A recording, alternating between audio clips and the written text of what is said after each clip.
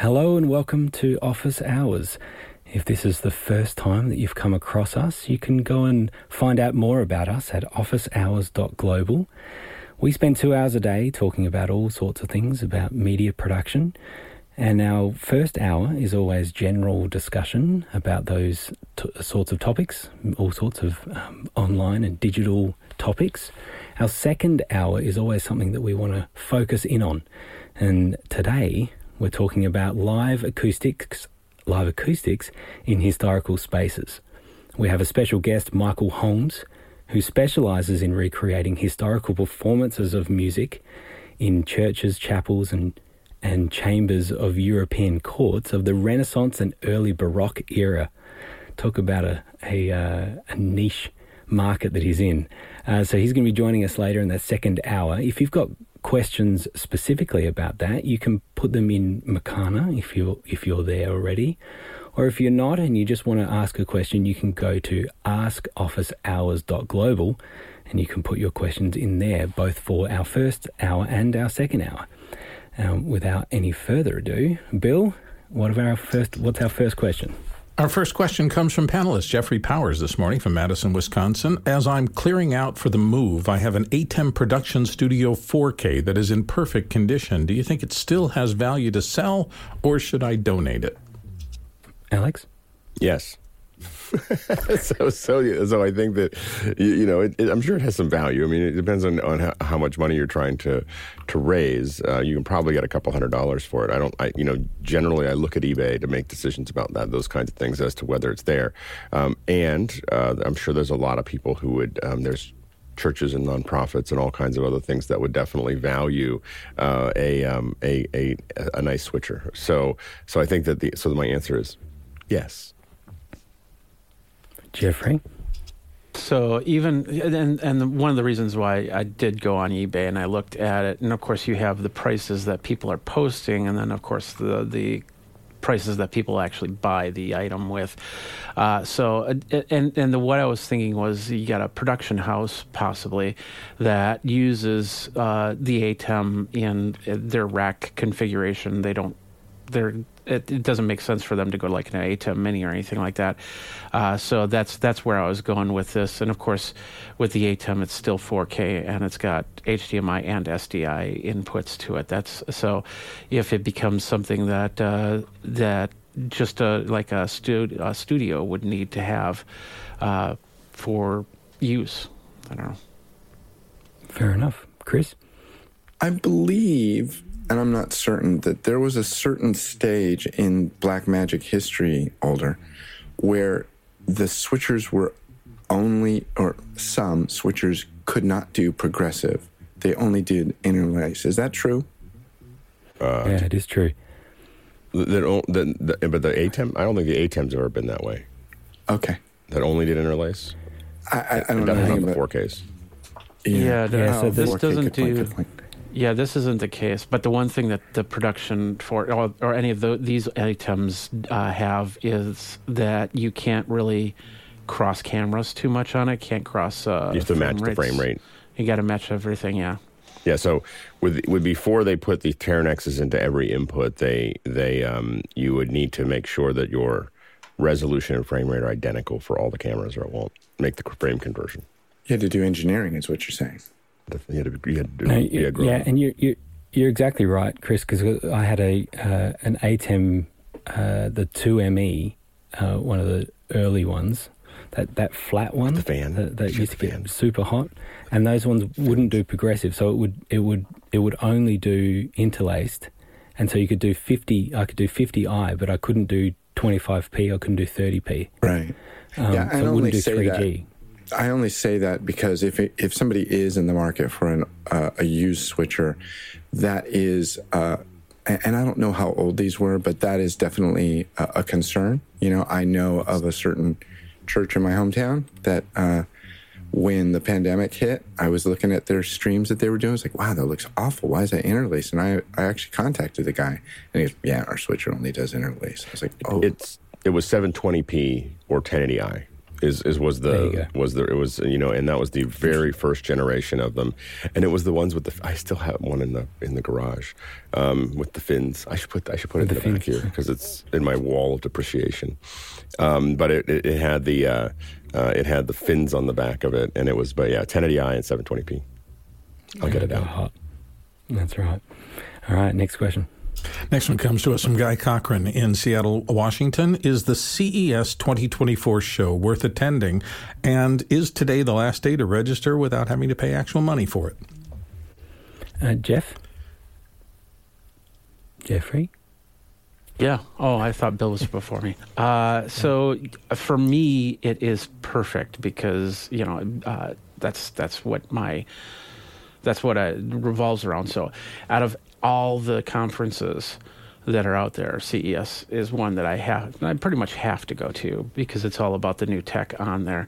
As for the last day to register for free, technically yes, but usually if the attendance is low, a lot of these companies get free tickets to give out, and then you'll see like little web pages for whatever company it is, and they say if you want to sign up for a ticket, just come here, and then they get their name and email for their lists. But as press, I always get a free ticket, and it gets tougher when it gets closer to the event, but there's always ways to get a free ticket off of that.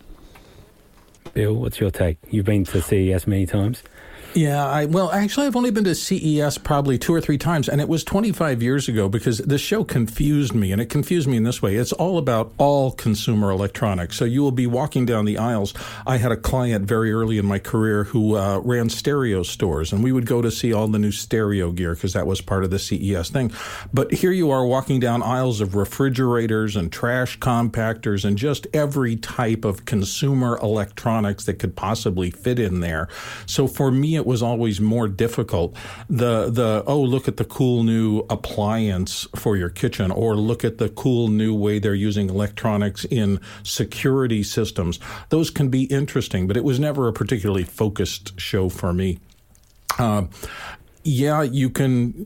We were talking, we had a little discussion before the show about just the cost of travel and the rest of that. So if you think there's enough of what you are particularly interested in at CES, it is one of the bigger shows in Vegas, and it will fill up a lot of the convention center, and there will be lots of things to see. Whether there's enough of what you want to see versus the rest of the consumer electronics world, that's a call you have to make for yourself. Yeah, and it feels like more of these shows now are competing with what we can find out online, and you can have quite a good experience sitting at home. It's very different to what it was 25 years ago, right? Totally. Internet was just thinking about itself, trying to get some more content. So it's much easier. I think now you can have people that are showing all these new products and new announcements, and you're hearing announcements directly from the companies. So it's a different thing, but. Anyway, we'll see what happens. Next question. Carlos Rojas in Washington, D.C. says, what can the panel recommend as a good microphone to capture subtle natural sound on an iOS or Android phone? Bill.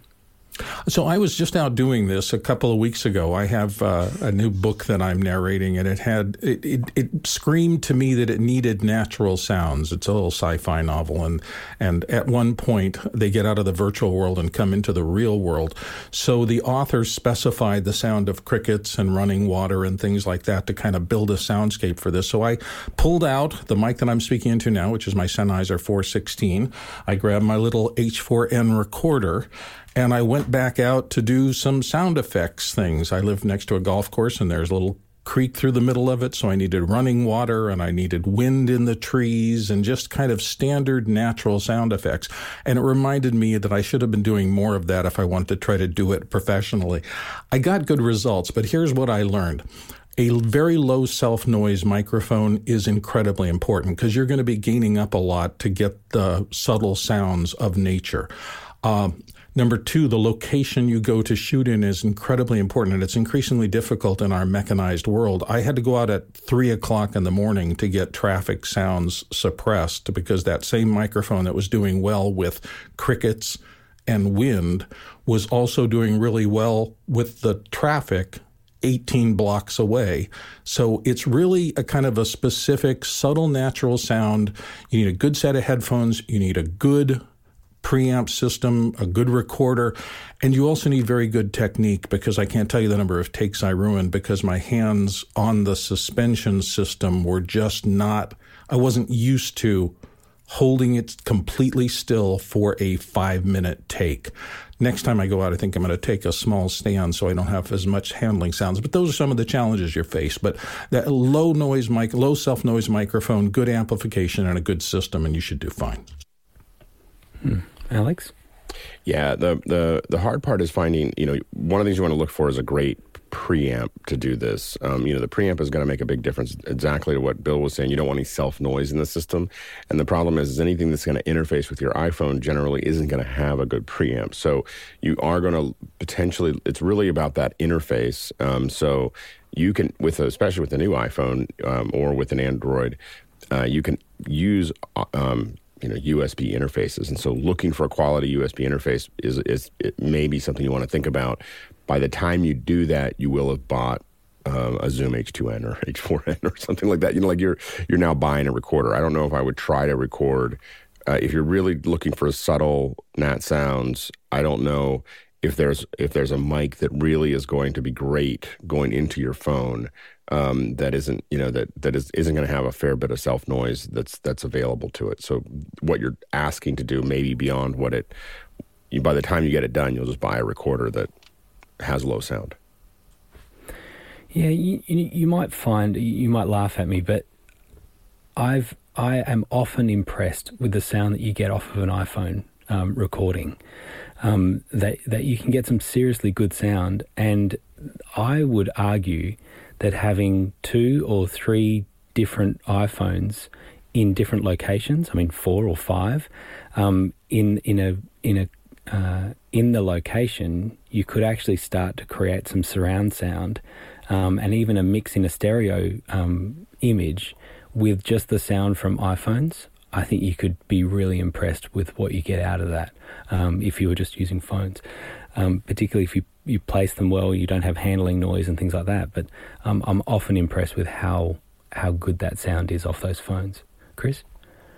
There's a lot to be said for hiring a real professional to do something like this, because there's nothing quite so awkward as a podcaster taking his mic out into nature and recording the sounds of a desert. And this was me in a Joshua Tree a few years ago, and I felt like an idiot, and the sound was, it was okay. Fair enough. It looks like you were ready to do a radio show out in the bush, as we'd call it. All right, next question. Tim Mann comes to us next from Melbourne, Australia. Is there any difference between the Behringer X Dante and the Clark Technic DN32 Dante? Alex? I don't think so from a functional perspective. I could be wrong, but I think they're identical, other than I think that the Clark has typically been more expensive than the Behringer. Yeah, that's what I've seen. I saw it was about $100 difference in Australia, but they seem to have quite a lot. I'm not sure of the company. I was trying to see if they were bought out by Music Tribe, but they're not. I don't believe. No, Clark Technic is. They make a lot of great pieces of hardware, so it's a really high quality company. And the one thing that has happened is oftentimes the Clark has been available when the Behringer has been sold out. So that, I think, the only time we've bought one Clark Technic and I didn't notice any difference. But it was available and the other one wasn't. Yeah, so the moral of the story is get whichever one you can get, because they're hard to get sometimes. Yeah. All right, next question. J.J. McKenna, San Rafael, California. Of the many affordable 3D printers on the market, which can reliably print to the most durable and hard materials for use with brass quarter 20 threaded inserts? And he needs it in purple. And someone who is often doing live streams of what's happening with the 3D printer is Jeffrey Powers. Jeff? Yeah, so I'm assuming you're talking about you want polycarbonate type filament printing, and we're talking regular 3D printer, not a resin for 3D printer, but a filament style of 3D printer. There's a lot of different factors. I can spout off the top 2 brands that would work for you. The Prusa PRUSA, and their i3, and then you have Creality Ender. They just came out with the Ender 3, which works really well. A lot of people swear on printers where the bed actually lowers as you print rather than the head raising up, because there's a lot less chance of error. And of course, they're also more solid because they usually have 4 beams around the bed to raise it up and down, so it shakes a lot less. A lot of printers that enclosing the printer is a very important factor in keeping things as best as possible, keeping up with the firmware. I use the Octaprint through a Raspberry Pi to do my printing, but the firmware on my printer is actually a third party, and I can't think of the name of it right now. That's what I was trying to go. But the bigger thing is it's also about that filament, whatever brand of filament you buy, because I've had filament that just completely fall apart. They collect moisture. And once they start doing that, then they'll just be horrible to print with.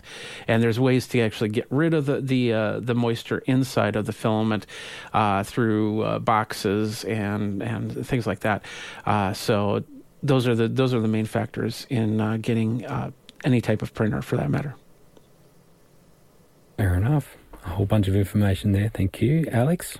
Almost all the stuff that we've done, where we're going to tap it with the quarter 20, has been using resin. So the resin is a lot higher resolution. It's a lot easier to manage. We have tried to tap general extrusion stuff, and it's just really rough, compared to the resin, and much, much harder to make it work well. So I'd highly recommend. The resin printers used to be really, when we started doing this, they were really expensive, and now they're not. I think that they're down to about $180 or something, depending on the size. So you can get a resin printer relatively inexpensive, or SLA, and I'd recommend that if you're planning to tap it.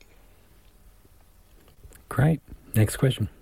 Lois Richter in Davis, California says JPEG is a lossy format for still images. If I open a JPEG file, change something, and save it, I've lost a little bit. If I do that 10 times, I've lost a lot.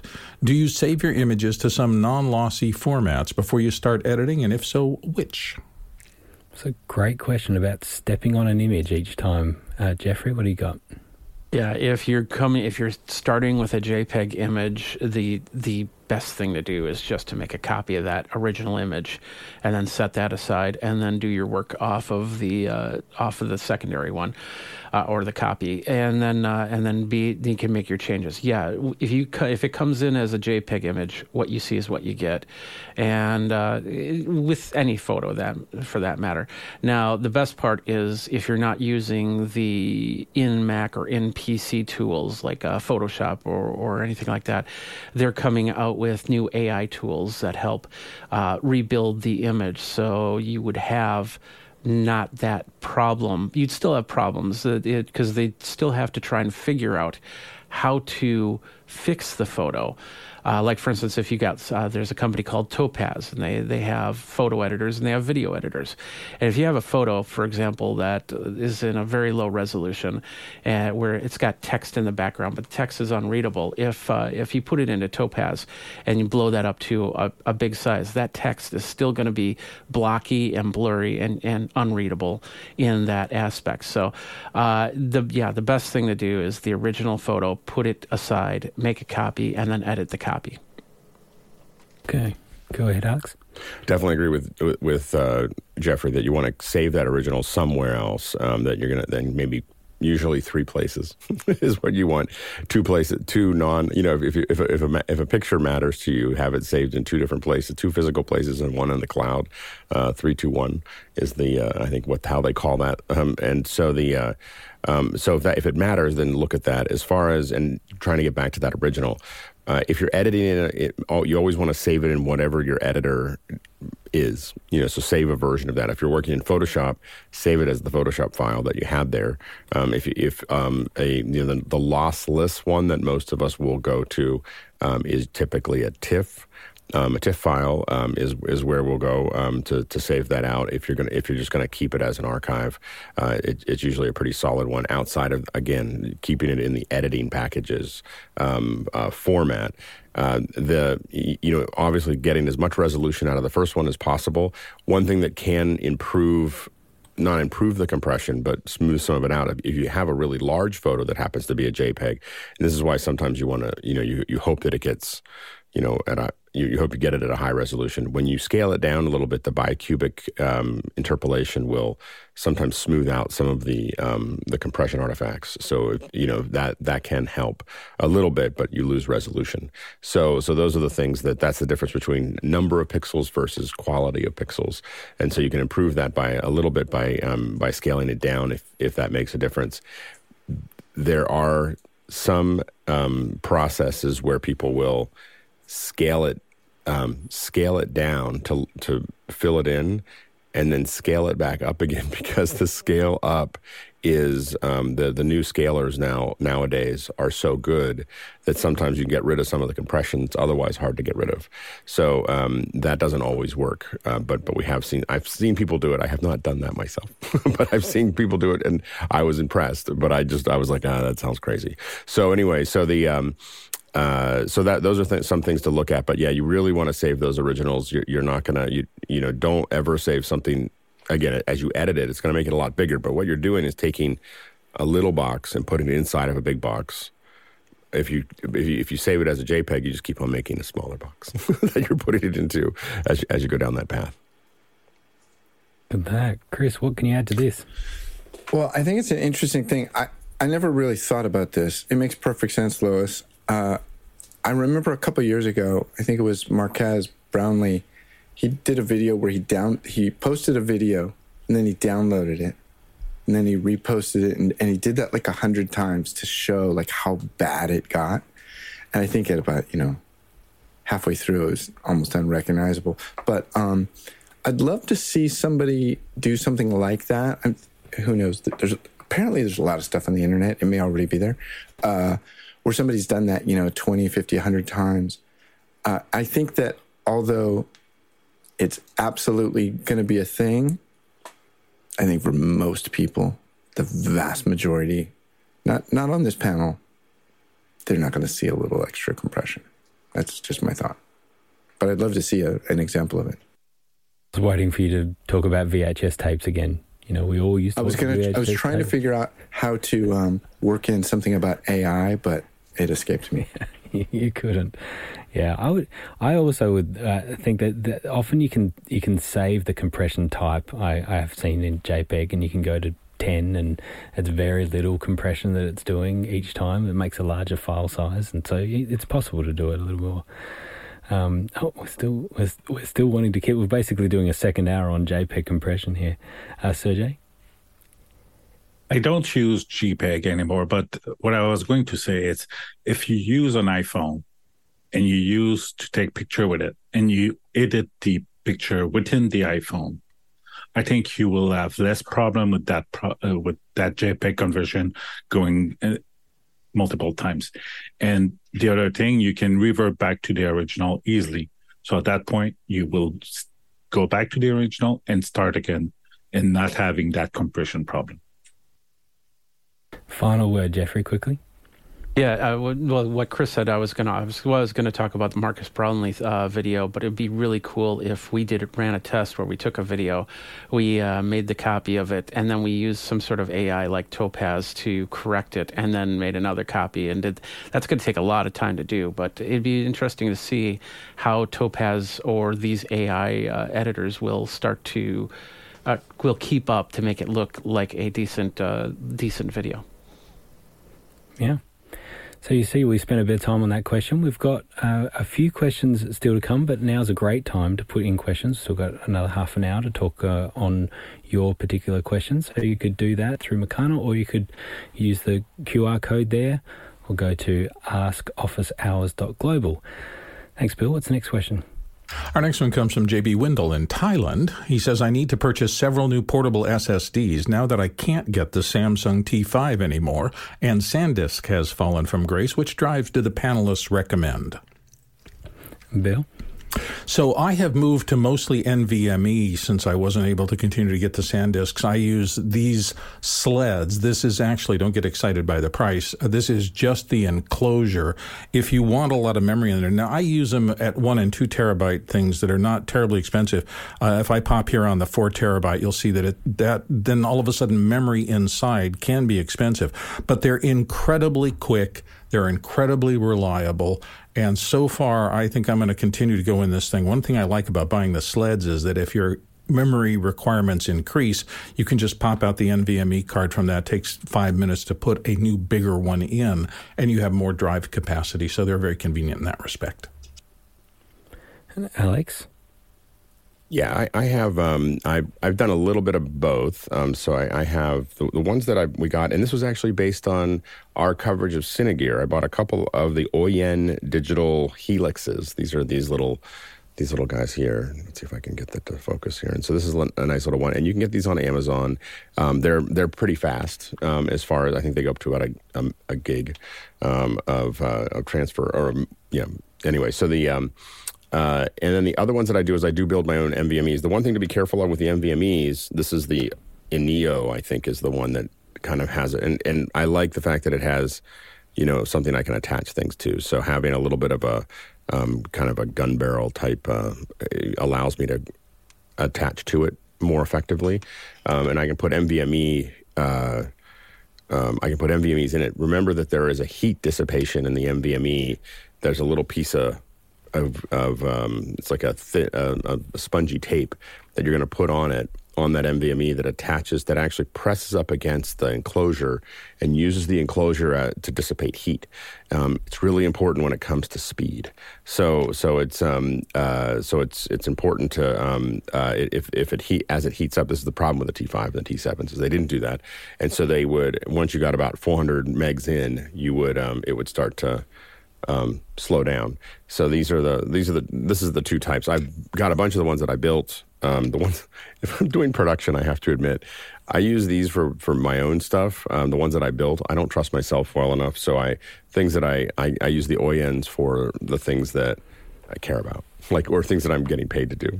so that's as I've moved, and I still have a bunch of T5s and T7s that I use, but we don't capture to the T7s, just to the T5s. I thought when you were looking at the side of that enclosure, I thought that looked like Lego pieces, which you've spoken about before. You put those Lego on the back of the laptop, and then you can stick them. It would be really cool if I could stick it out like that. Yeah, if you could stick it to the Lego pieces. Yeah, I actually have that. I think I have that laptop. What Grant's talking about. Chris, go ahead and answer, and I'll get the. We're going to let Alex do a little spelunking. Yeah. What I was going to say is, you actually can still buy T5s. They're just selling at a premium.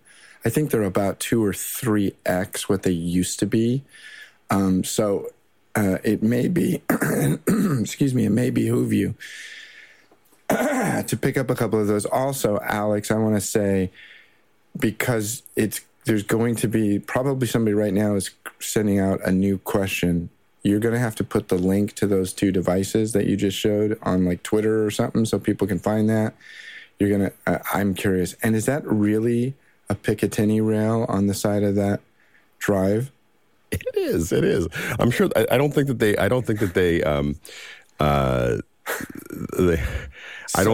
For those of you who are Second Amendment challenged, there's a whole system of things on gun barrels called Picatinny.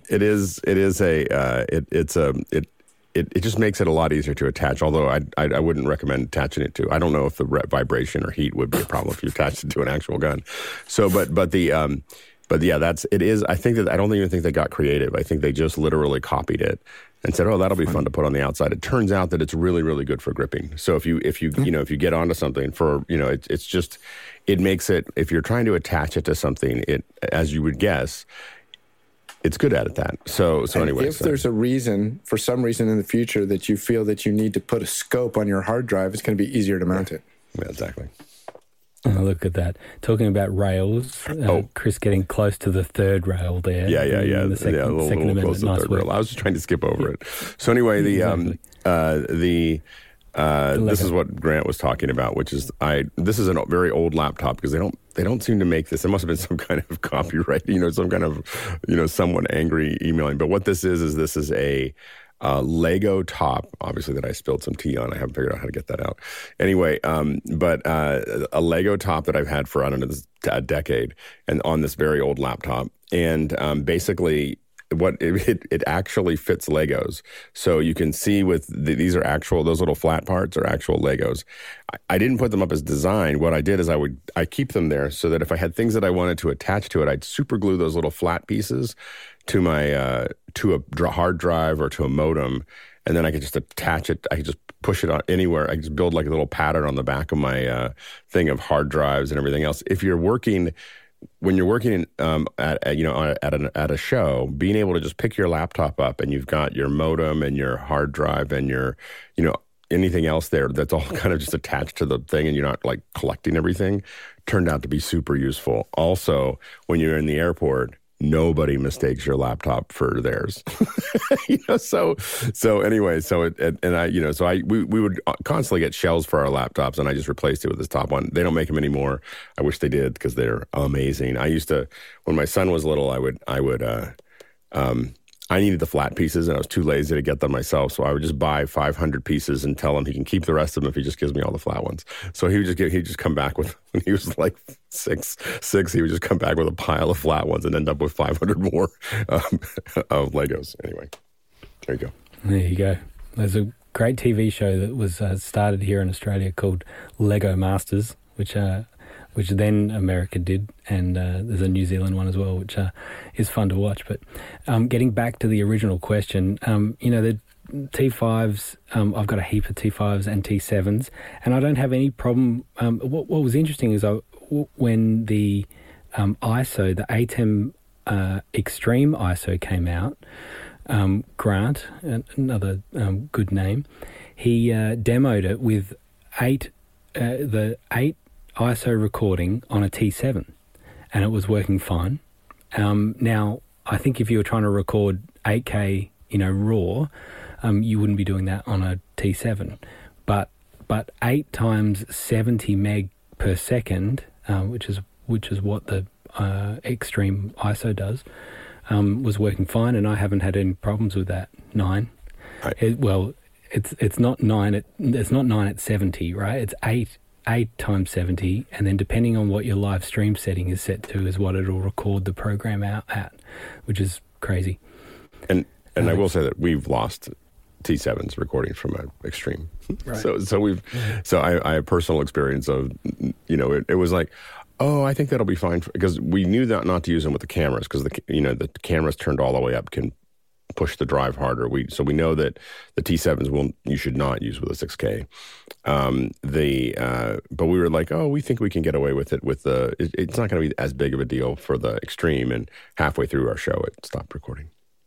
So yeah, well, I have to admit, you've seen the flashing light on the Extreme just halfway through your show is a scary thing when it starts flashing fast. But what this reminds us all is backup is really important. Right, so having multiple forms of backup. And we weren't too stressed because we had 2 other copies of the program. We lost some of the ISOs, but and we were recording in the camera, so all the cameras had records and that. So it was like, it'll be uncomfortable to put it back together, but not impossible. I have done a setup recently where we had lots of hyperdecks, and then right at the last step of the chain was an Extreme, and I just had 8 ISOs going into it just in case the hyperdecks weren't recording or whatever. And sure enough, someone didn't record and they missed the first 30 seconds. And I had the recording because I just ran the Extreme all day and it worked great. So it is good to have backups. I was a little worried we weren't going to get to talk about JPEG anymore today, but thankfully, we've got another question about JPEG. We do, in fact. Lois Richter is back from Davis, California. She said, if I edit a still image, which starts as a JPEG in this case, in Max Preview or Photos, what format is it using internally as I make changes? Does JPEG's lossiness only occur when I click the final save? Bill, dive into this big discussion on JPEGs. It doesn't have to be that big, but here's the thing. You got an original. Now, in this case, if your original is already JPEG'd, it's been compressed once, which means that all the data from the original sensor will not be present in it. If you want that, you really want a format called RAW. And RAW really just reads the sensor data in, applies, if any, very minimal compression. Sometimes it has to. Particularly in cameras, though, they're just going to take that huge sensor. Normally, they're pretty big now in DSLRs and things like that, and it's going to write all the data. Then when you export is when you make the compression to a JPEG. As I mentioned in that first instance, if you start with a JPEG and then save it out as a JPEG, you're going through 2 compression passes, and that's always something that is not optimal. You don't want to compress an already compressed file, because that's when those anomalies and problems are going to start building up. So if you can ask your vendors for a RAW file to start over again, anew to do any processing. That's your best format. If you must do it, try to step on it as few cycles as possible. Don't make changes, then save that out, and then make changes to that and save it out. That is what will get you in trouble. Thanks, Alex. I believe that most of your color corrections, I mean, if you're just making color corrections or crops, I believe that for photos, that's all metadata. So all the changes that you make in photos, because you're not really editing the pixels, you're editing the color, you might crop it, you might rotate it. All of that data is metadata, so you can always go back to the original, and it's not resaving the file. So it's holding that file, and it has all the instruction sets. So when you hit export, it then exports it out as a new file. And if you save it out, but as it sits inside of Photoshop, it's just or Photos, Apple Photos. It's just saving all the transformations you did to it, and then it'll concatenate those at the end and export it out. Thank you, Chris. You know, I asked about this in the last question, and Preto found this for me. This is on the website Petapixel. They did a thing where they took these 4 formats, FLIF, WebP, BPG, never heard of these, and JPEG, and they saved them out 500 times. And then they made a video of the whole process deteriorating. We're up to 250 times right here, and it just gets worse and worse. So the far right one is the JPEG, and it certainly does break up. I was also going to say that I think Serge mentioned something about doing stuff on your iPhone. You got to remember, when you're editing on the iPhone, it's not changing the image. It's creating a script that does all the stuff to it. So you can come back to it later, and you haven't deteriorated the image at all yet. It just opens up the image, runs the script that does all the stuff to it, and then it goes, hey, look, that's why you can hit the revert button, I think. I'm pretty sure. Maybe I'm wrong. Yeah, I think it actually stores. I think it stores the original as well, and so that you can always revert back to that, and you can also duplicate easily too in Photos, so that you can spin off another version of that. So I know that in Snapseed, which is an iPhone app, it has a script that you can step back through all the steps that you've done. Yeah, I think it's just saving the steps. As I said before, it's just saving the metadata of all the operations that you're doing. I don't think it's not, because you're not editing pixels. You're not going in there with a brush and moving the pixels around. It's just the transformation of pixel values and position. I was joking about JPEG, but it really does sound like it could be a second hour discussion as we talk about images and compression and how we manage our images. So thank you. We could also do a whole another second hour on bicubic compression and scaling. There you go. Bicubic scaling. Nice. We could do one second hour scaling up and then another second hour scaling down. Scaling down. The first one will only be 35 minutes, and the second one's going to be an hour and a half. Bill, save us. Let's go to the next question. Serge. Oh. I just want to mention that since the beginning we are talking about JPEG, but remember that the iPhone, since a few years, is not using JPEG anymore as the storage capture for photos. Yeah, although I think you can change that though. There is a setting you can, but the default, I think you're right. You it's not JPEG, but you can change it. And one more note, often cameras now, particularly DSLRs and things like that, will shoot both a raw image and a JPEG, so you can choose which one you want to use. You can work with the JPEG and maintain the raw photo, or vice versa if you choose. Okay, moving on to the next question. It's from Paul Wallace in Austin, Texas. The X-Real experience on an S22 Samsung Android phone and on a USB-C M1 iPad are great. Android charges inductively, but the iPad only had a kludgy, boxy X-Real beam converter. What would work better and stay minimal? Wow, I've gone a little deep with this one, Alex. Yeah, I think that I'm trying to figure out what Paul's doing there. I'm using the X-Real, and I'm just plugging it into. I'm plugging it the USB cable that came with it, the USB-C cable, and you have to use the USB-C cable that came with it. I don't know what is special about that cable, but it does not work without it. So it is. I plug that straight into my iPad, and then I can. These are the. I don't know. These are the glasses. I'm not going to put them on because I already have glasses on. I have to put my contacts on. But they just look like sunglasses, but they have little screens inside of them. And have you got the cover on them? I put the cover on them, so then I don't have to. That way, I can see a whole screen. It just blocks everything out. I can't. I mean, I'm not a big. I don't like to travel anymore, but I kind of want to go traveling to see what it's going to be like to be on a plane and just like watching a movie with the headsets on and completely shut out. I'm pretty excited about that. But I haven't had any trouble with the iPad, so I'm not sure exactly. I think the beam converter is to go from USB-C to HDMI, but I thought that the beam converter, or if you want to do it wirelessly, I guess, but I'm doing it wired to the iPad and it works great. I wonder if that USB-C cable has the DisplayPort protocol in there as well, or something that is requiring it or something. But I mean, USB-C specification is already vast, and so if this is another specification again, that would be very disappointing. But it could be that you have to keep using that same cable. Yeah, it seems to drop out every couple seconds if you don't have every other USB-C cable has been dropping out every couple seconds. And so it attaches but doesn't really work properly. And then I found the right one. I mean, I have so many that it just kind of was like, oh, okay, I got one. I set it down somewhere. I didn't care. And I can't. And it has a nice little curve that extends from the ear so that it is a nicer form factor than the ones that I was putting in there. But it should just work, and it doesn't, so I'm going to buy another one. That's probably why. Whatever they figured out how to do. Yeah.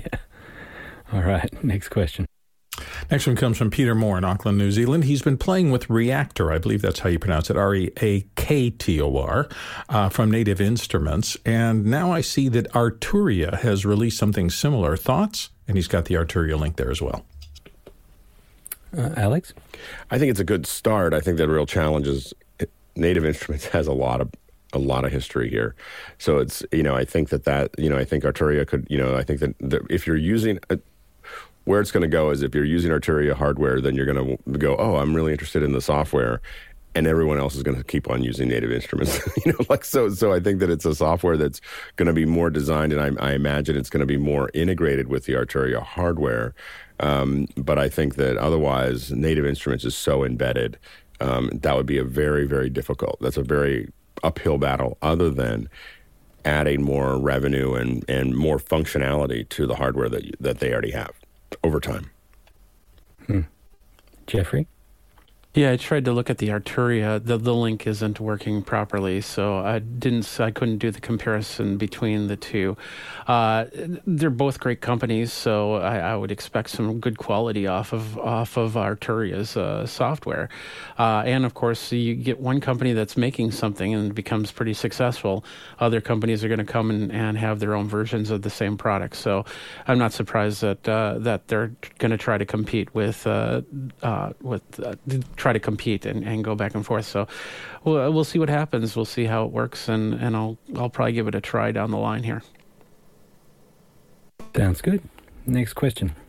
Josh Kaufman, Pittsburgh, Pennsylvania, up next with a first-generation Focusrite Scarlett 8i6 with the Scarlett mix control software. Curiously, when reset to factory default settings, there is nothing assigned to the monitor knob. How to assign this functionality to the knob without software each time is his question. Go ahead, Alex. I do not think that's possible. So I think that if you need the software to reassign that the knobs to reassign the functionality inside the Focusrite, you need to have software to do that. And yeah, I've unfortunately spent a lot of time with the Gen 1 Scarletts and of different sizes, not usually the 8x6, the 8i6, but I think the 2i2 or whatever, and. Man, do I dislike that piece of hardware. I like a lot of Focusrite stuff, but every time it comes up in our little discussions, I can talk about how much I dislike the Scarletts. they just, and it's mostly just because I'm bitter about how much time I've lost trying to support people on the far end who are going to join my show with a Scarlett, and there's something wrong, and it's happened as recently as a couple weeks ago, and I just really hate that piece of hardware. So, and I want the days of support back that I've given. Yeah, to well, they're a great device when they work, and the problem is that they often don't. Exactly. And when they don't, they're really problem. a pain to get to work again. And it's mysterious. Like it was working a second ago, and now it's not working at all. And or it's crunchy, or it's doing something else. I mean, there's just so many things that go wrong with it. I agree with Josh, though. It is curious that it would reset. The factory reset would disable the knob altogether. Chris? I'm just shocked to hear Alex saying that he's bitter. He doesn't seem like a bitter person. I'm not bitter. I'm not bitter about most things. I'm just bitter about that piece of hardware. Really? And that was special comments from Chris Fenwick. Thank you. Next question. Situationally bitter. Dave Kaufman's up next from Vancouver, BC. In my career, I found high correlation between good engineers and having grown up building Lego. Oh, and having grown up building Legos, the toy. What's the panel's experience on that? Alex? I don't think that the Legos are what created people being good engineers. I think people who tend to lean towards being engineers tended to want to use Legos. You wanted to have this thing that you could kind of build. I definitely grew up with a lot of Legos and Lincoln Logs and Tinker Toys and then we had an arc welder. By the time I was 12, we were just make little smiley faces. Anyway, so I think that it just depends on I think that's the type of person that wants to use Legos is also the type of person that may end up as an engineer. Jeffrey? First of all, the plural for Lego is Lego, just so you know. Anyway, it's just a little pet peeve of mine. I grew up on erector sets. And I miss erector sets because of the fact that they have all you actually have to put screws to it. Legos are great. I just did it. Lego is great and is definitely a thing. Lincoln Logs I had another one in my head that I completely forgot.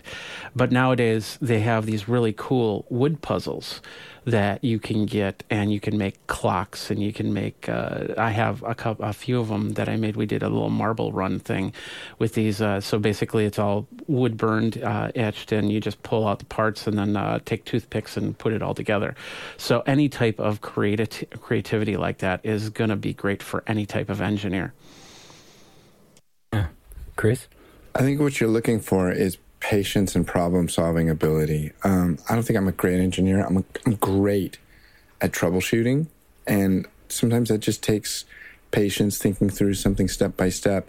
In regard to Lego, when I was 9 years old, I won third prize in a worldwide Lego contest. Pretty good at Legos. Wow, and you used the plural just then as well. So I don't listen to most of what Jeffrey says. He was good at he's good at Legos. He's not good at English. I'm going to start using Legi as the plural. What is interesting, I think, about this is that there is an engineering aspect. So there's a science aspect to it that I think builds on that engineering idea. But then it brings in some artistry or some creativity or the arts when you're creating something out of nothing or creating something out of these Lego pieces. And I think that's the same with music, right? That there are often people that will approach music in a scientific way. Here's the notes. This is how it needs to be played, and then there comes some artistry that comes in, and there's a creativity that comes in, and that's what we want to see. I think it's. I'll also say real quickly that Lego took a turn when everything became like a pre-built kit, like follow this instructions and you can build the Batmobile tumbler, which, by the way, I did buy. I haven't actually built it, though. I was more satisfied buying it than I think I'm going to be building it. Then you had the deconstructors that would take Lego, build it, and then they'd try to deconstruct it to put it back in the box so they could build it again. That's a big thing for Lego builders. Wow. Well, Chris, you won't be surprised that my son, who is also into Rubik's Cube, and that you were too, is also big into Lego. And so I guess maybe I'm looking at the old version of my son right now. That's exciting. Sad. I'm sad for you. There you go. Bill?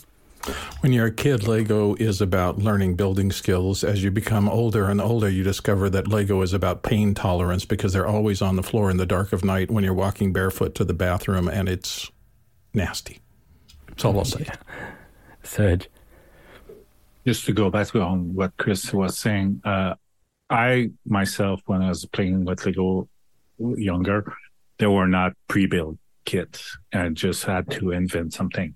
But my kids and all the generation following, they are not good for that. They just follow the instruction. They're very good to follow the instruction and build a kit. But after that, you try to get them to imagine something new. They never did it. Right. Okay, next question. J.J. McKenna in San Rafael, California. Oh, I like this one. How difficult or facile is the process of pausing a 3D print to drop a magnet into a design that would allow the inclusion of embedded magnets into a final 3D printed component? Good question, Jeffrey. If you're talking resin prints, I think that's almost... I don't know if that's impossible, but it's super difficult to do.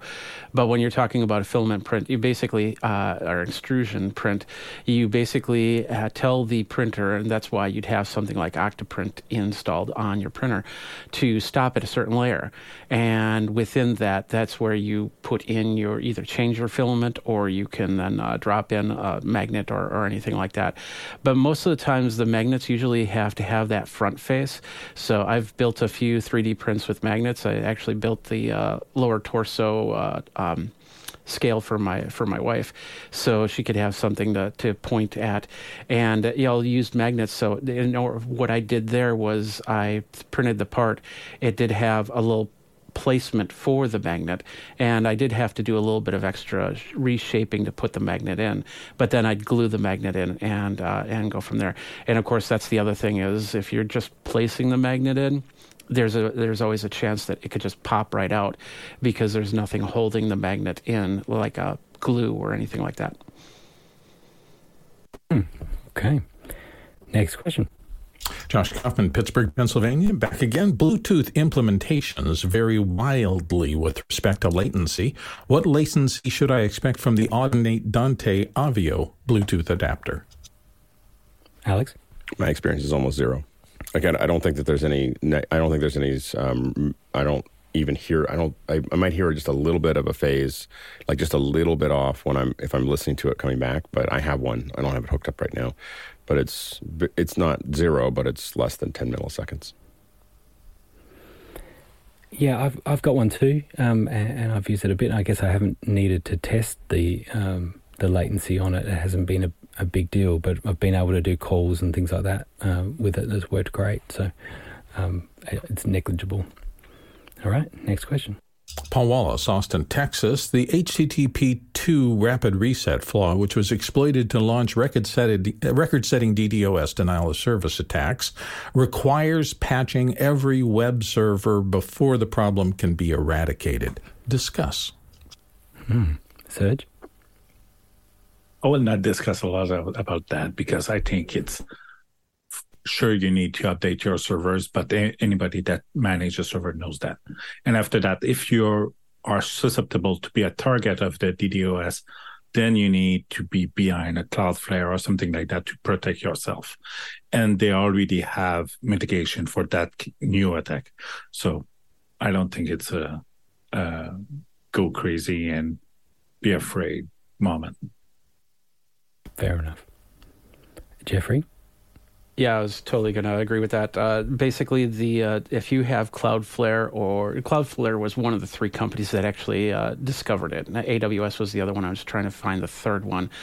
But both of them have been attacking the problem the second that they found it. And of course, a lot of these problems, they start to, if you find it, you start to attack it to make a fix before anybody else, before you start publicly announcing it. My understanding is there's still a lot of there's still not a good fix for it just yet. So if you start by protecting with something like a Cloudflare or AWS on your front end, you'll be fine, and you won't get the attacks. But it will also tell you if you're starting to get attacked, and then you can take appropriate measures to fix that so your site doesn't go down. All right, next question. Douglas Carmichael up again. Aura, the MSG Sphere spokesbot, is said to be able to learn from patrons and adjust accordingly. Could that be done with a large language model backend connected to the robot? And he's got a link there. John. So I'm sure. So Sophia was the first robot that they connected LLM to. This is an absolute no-brainer, and you're going to have LLMs connected into the A-Lady and Siri here soon. So this will be a no-brainer, and then feeding back the responses back to further train the model is a no-brainer. Yeah, Chris. I'm not sure what this question is asking, but when I started doing live sound, I had a older guy who was training me tell me, he goes, "Look, this is easy.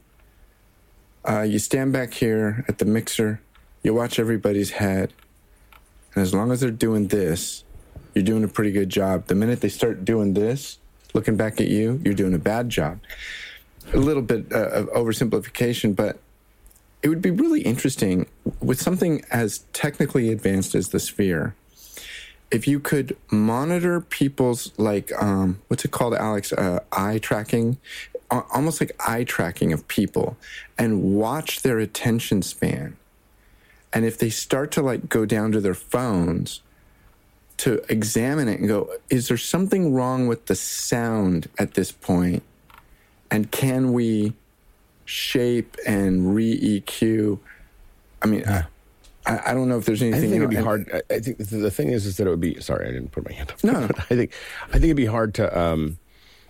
There's so many factors there. I mean, so what I will say is that when I'm speaking and I see people look down, or I see them, the most important thing I've talked about in the past is blink rate. If their eyes are blinking slowly, I am immediately analyzing what I'm saying. Like I'm thinking in my head about, like, what am I saying? And it's two things. It's either I'm being boring, or I'm providing too much information at one time. So I'm overwhelming the system, and so then usually I tell a joke. It looks like I'm ADD when I'm speaking at NAB or something like that, but I'm usually, like, I can see people slowing down, like they're like. And I just go off, and it'll look like I just jumped off the rails, and I'll tell some little story about farms or things or whatever, and I'm giving them air and hopefully trying to wake them up a little bit to make that actually happen. But I'm paying attention to all of that. And then the other thing I will say is that we found that when we will watch the data, and you'll see all kinds of stuff, and if you go back to the video, you can always see what happened. But I don't know if it would be the music mix. Maybe. I know that. I'm sorry. You know, we're running long at the end of the hour, so we should. Yeah. All right. 2 quick questions. Let's go, Bill. So I just wonder if I want a pre-show Las Vegas crowd into the Sphere to be what's training my large language model. Having been to Las Vegas for many NABs, that pre-lubricated pre-show crowd may not be the best training source for your LLM. Just saying. Okay. John, you want to say something quickly? Nope. Okay. Jeffrey, me, want to say or- something quickly? Yeah, really sorry. quick. They're already doing this. And I put a link in Makana where on the outer part of the sphere, they have like a little smiley face. And if you're on the Wynn golf course, there's this one hole that's pointed right at the sphere. And what will happen is when you tee off, it'll actually, the smiley face will actually look at you hitting the ball, directional where the ball is and where it's going, and its reaction to how you shot it. So they're doing it outside. I don't know about inside, but it's already happening. Yeah. Well, we've come to the end of our first hour. We're about to start our second hour. I would recommend that you go to officehours.global. If you aren't already, make sure you're signed up to the email. You get it every day, and it means that you know exactly what's happening every day, and you can keep abreast of what's happening. It's particularly handy because you can put questions into the QR code. So you go to askofficehours.global, and you could do it there. But that's the end of our first hour. And welcome back to our second hour. We're very excited to have a special guest. It's a very specific and interesting topic, and what you'll find with the Office Hours community is that we are generally all very curious, and so it almost doesn't matter what the topic is, we're going to have a good discussion about it because we're just fascinated by it. I particularly am one of the things I do is a sound engineer for an a cappella group, and one of the places that we go into all the time is big cathedrals, and so I get to mix sound in large cathedrals, and it's fun. Like it's a challenge, and it's fun. But someone who knows way more about that than I is Michael Holmes. Welcome, Michael. Well, thank you so much. We'll see how much I know compared to you, but I think that I was really pleased to hear that lead in that you have the experience in a cappella, because it's a good segue, I think. There you go. Well, I'm interested. I know that you've got a few slides and things to show us, but just before you get into that, just a little snapshot or sort of a history of how it is that you've come to get involved in this type of thing that you're doing. Sure. For the last 30 years or so, I've other than being involved in modern orchestral playing and conducting and going through music school and everything, I became interested in early music, and particularly that's music in Western music history. There's a dividing line to the death of Bach, which is J.S. Bach, 1750, and then everything before that we generally call early music, and then there's modern music, the modern era after that. And so I've become a really big specialist in the early part of that. Since 1997, I got involved in playing in a Renaissance brass group that was one of two major types, groups of its type in the country that tours and does concerts. And it's called the Washington Cornett and Sackbutt Ensemble. And the word Sackbutt is interesting because it sounds kind of like a funny name, but it's really the predecessor for the trombone, the ancestor. And I can talk a little bit about that. And then from 2000, so that was 1997. And then 2000, I got involved in larger projects that involved voices and instruments and organs and continuo instruments and everything for large spaces. And that's a little bit about what I'm going to talk about today. So. And so there's obviously that musical journey that you went on. What's interesting is we were speaking before about engineering and Lego and playing with Lego, and I was talking about how kids play with Lego, and it's like there's an engineering aspect to it, almost a science aspect, and then there becomes an art that comes out of it.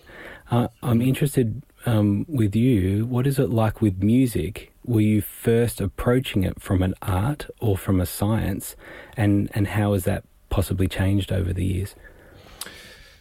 Well, I think because I'm synesthetic, I see things through different senses. So shapes, if you're talking about Legos, and parts of music or sections of the ensemble, I think of architecture in the music. And I don't know if I'm going in the right direction that you're going with that question. But yeah, I see blocks of sound. I actually have a condition where I can actually see colors when I hear music at certain keys, that sort of thing. It's not quite as vivid as some people with the same condition. I wouldn't call it a condition. I call it a blessing, because the multi-sensory experience is so great. And so you have architecture, you have sound, you have the visual part, and sometimes I can smell things when I hear as well. Wow. It's a true story. That's fascinating. One of the things that we want to get into your presentation, one of the things I think about when we hear music in large halls and cathedrals is that the room becomes an instrument in its own right. Absolutely. And I'm interested to hear how that has played out for you and how you might be playing the room. Yeah, I'm trying to think of the quote. Is it Seiji Ozawa, who was the music director of the Boston Symphony for many years? And somebody was asking him, said, why do we need a conductor? And because wouldn't a metronome be enough? And then his answer to that was, well, the instrumentalists, the players in the orchestra, they play their instrument, but I play the orchestra. So it's sculpting sound. You're creating architectures in sound. But when you're dealing with early music, it's a lot more interesting because you have irregular spaces. I'll talk a little bit, and maybe we'll see some pictures of domes in San Marco and Venice, for example, and how those spaces get filled. Whether they get fully filled or whether they don't is a matter of the architecture. Some people today, when they build a concert hall, with the reflectors and all of those things, they're keenly aware of sound tests that they make in different parts of the hall. But it's amazing that in some of the Gothic cathedrals of the past, how perfect some of those acoustics were.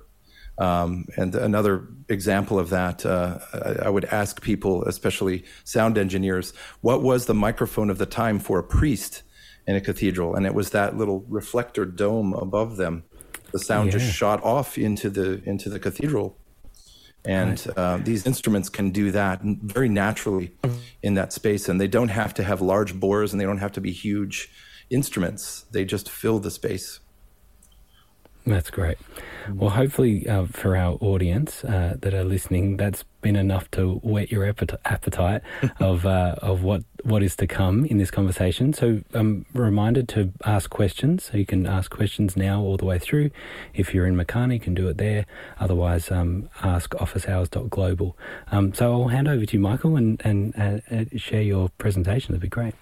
Well, I think because the appetite has been whetted, maybe I can ask my colleague Marty Attias here to play one example so they can hear what this is all about, with the instruments and voices together in imitation, I guess, of what it might have sounded like in San Marco. But I actually will talk a little bit about that specific space and its reverb. But Marty, if you could play the example, it's the Giovanni Gabrieli O Magnum Mysterium from Quem Vidistis. That's the 3-minute one. So they can...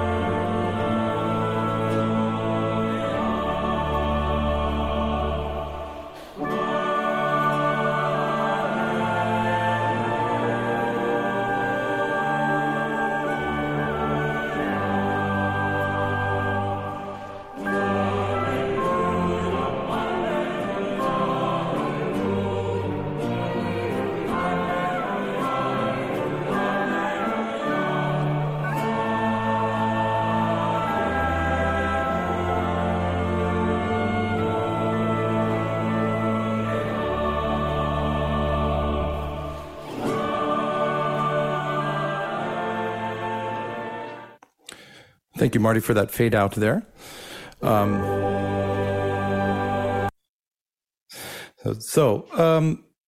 Just a little bit about that example. That was in collaboration, my group in collaboration with the Washington Bach Consort, which is a baroque ensemble that in the Washington, D.C. area.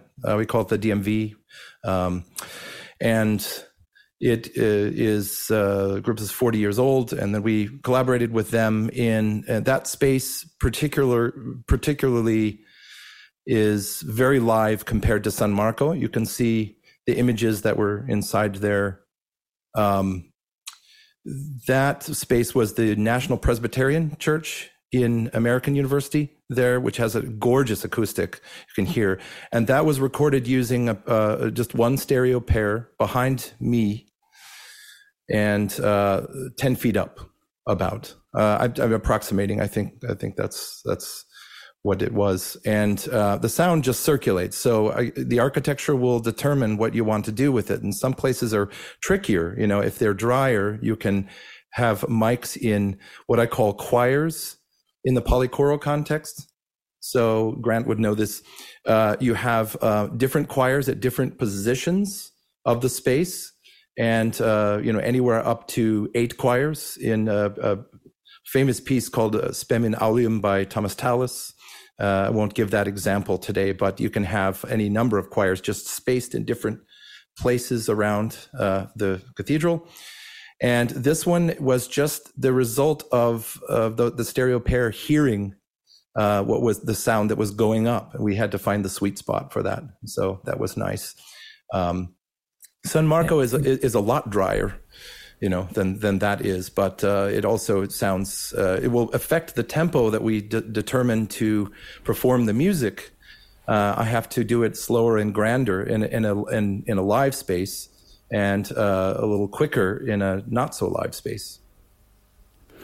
Yeah, I was just going to ask that about, because as I was listening to it, I was trying to hear the time because so much of the sound was coming and going, and different parts are sort of coming and going, and it is a different experience depending on where you are in the room, right? As to what you hear at what time, and so trying to do things that have a strict time doesn't work very well, but something that has that kind of flowing feel about it, which is what that did have. And I guess that was the type of music that would fit the space as well. Is that right? Yes. I do see queued up there, Marty, I think if you could share the second array that we have there. There's an array of microphones in that space. It's the one that is the Gabrieli setup, I think. Let's see. You just had it before.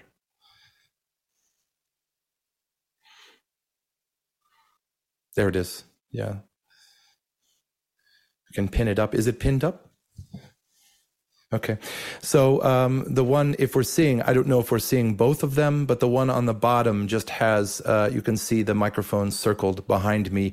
And we have 3 choirs in that instance. We've got soloists, or we call favoriti, which is funny. The Italians call them the favorites, the ones that are singing the solos.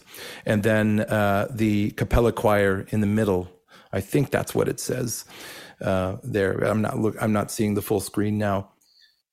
And then at the top, if we are looking at the image of a piece by Heinrich Schütz, which I'll play a little bit later, it's Psalm 150, a setting. There is sort of, you could say it's 4 domes around where the conductor, or moderator, as we would call it of the time, was called. 4 choirs. So the favoriti in front of me, on the top left and right, the soloists, and the X's are individuals, and then the cappella choirs down below. So choir 1 and choir 2 down below, or choir 3 and 4. So a choir of this period would be either voices or instruments, or a combination of both. And you have a lot of sonic possibilities of what to choose to double the voices with, and everything. But that just gives you an idea of the mic array there. And if you can go back to that image, Marty, I wanted to also talk about somebody with the technology give me the name, the sphere microphone array. What is that? Is that the right, what we call it? Ambisonic? Yeah, we called it at the time. This was 2001, a recording that we did, which I'll play a little bit later. I thought it looked like the Death Star to me. And we were afraid that it was going to shoot us at different places around in this circle. We had a little phasing problems with that setup because we were all in a circle, and maybe miking techniques have gotten better over the years, or to figure out, how they work out the phasing problems of going from one side of the circle to the other side, and it depending on how live the space is, whether it's going to bank off of the wall and get into that other microphone over there. It's just crazy. I'm glad that I do only music, but we had to negotiate and figure out in the mixing between the 4 sets of microphones that were with the 4 choirs, and then the big Death Star in the middle, which was giant. It was about 2 feet in diameter. It was really big. Wow. So. How many sort of sends were you getting from that? Was that mixing down itself into a stereo pair, or were you getting each individual microphone out of the sphere, or how was? Do you know? Well, in post, I was there with the engineer. We were hearing, okay, here's one channel, here's one channel, here's one channel, here's the whole effect, and here's only the center, and here are the choirs without the center, and that sort of thing. So we tried to get it to where we were mixing everything together. But I think, if I recall correctly, it was going from ends of the circle to the other where we had the phase problems.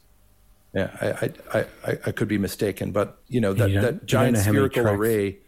Go ahead. You don't know how many tracks you had off of that spherical mic? I'm thinking about 8 tracks, maybe. Yeah.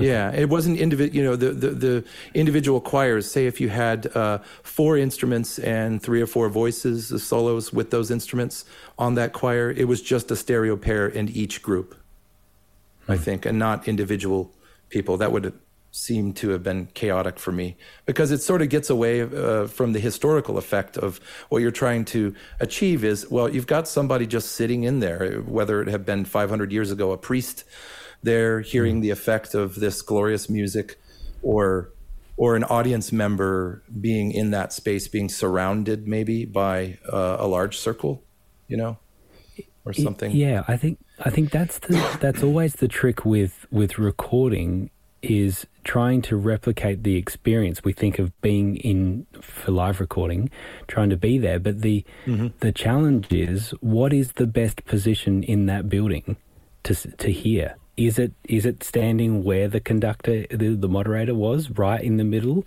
of all of that? Is that the best audible experience, or is it somewhere back where you're hearing more of the room? Or what I guess there's pros and cons in both, right? There's so many variables there. It's also depending on what effect you want to create. You want to create a purely historical effect with things being very much in the distance, or sometimes they pan and sometimes they get closer. So I'm thinking of one particular group called the Gabrieli Consort in London. They recreate actual ceremonies that include the smells and bells, the incenser, or whatever it's called, where the smoke is going out, and all of that. You can hear the priest doing all of that, and then the music happens. Sometimes you'll have a line of trumpets, 12 trumpets or so, and they're outside the entrance into the church, and they sort of walk in with some drums, and they come closer to the mic.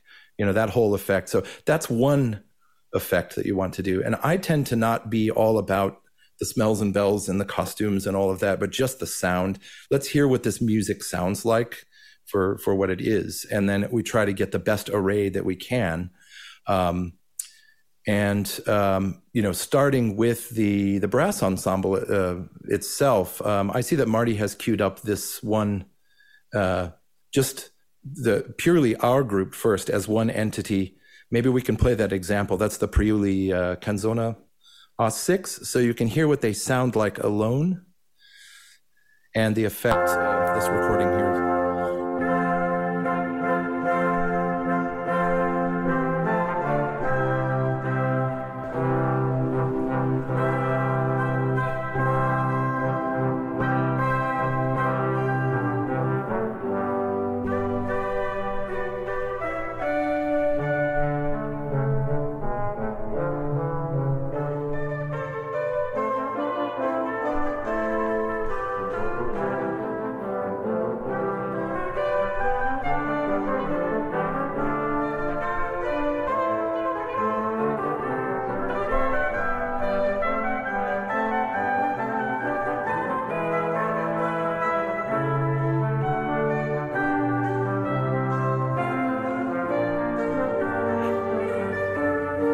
Okay, that's good.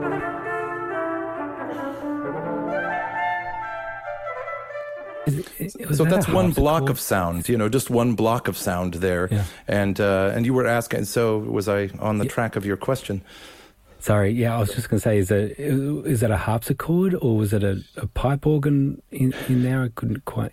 That was in the middle of the ensemble. So we had the cornetti or cornets, which I'll show you a diagram of in a little bit, on the left of the organ, and then the early trombones, which are called sackbutts, or in Italian, tromboni, on the right.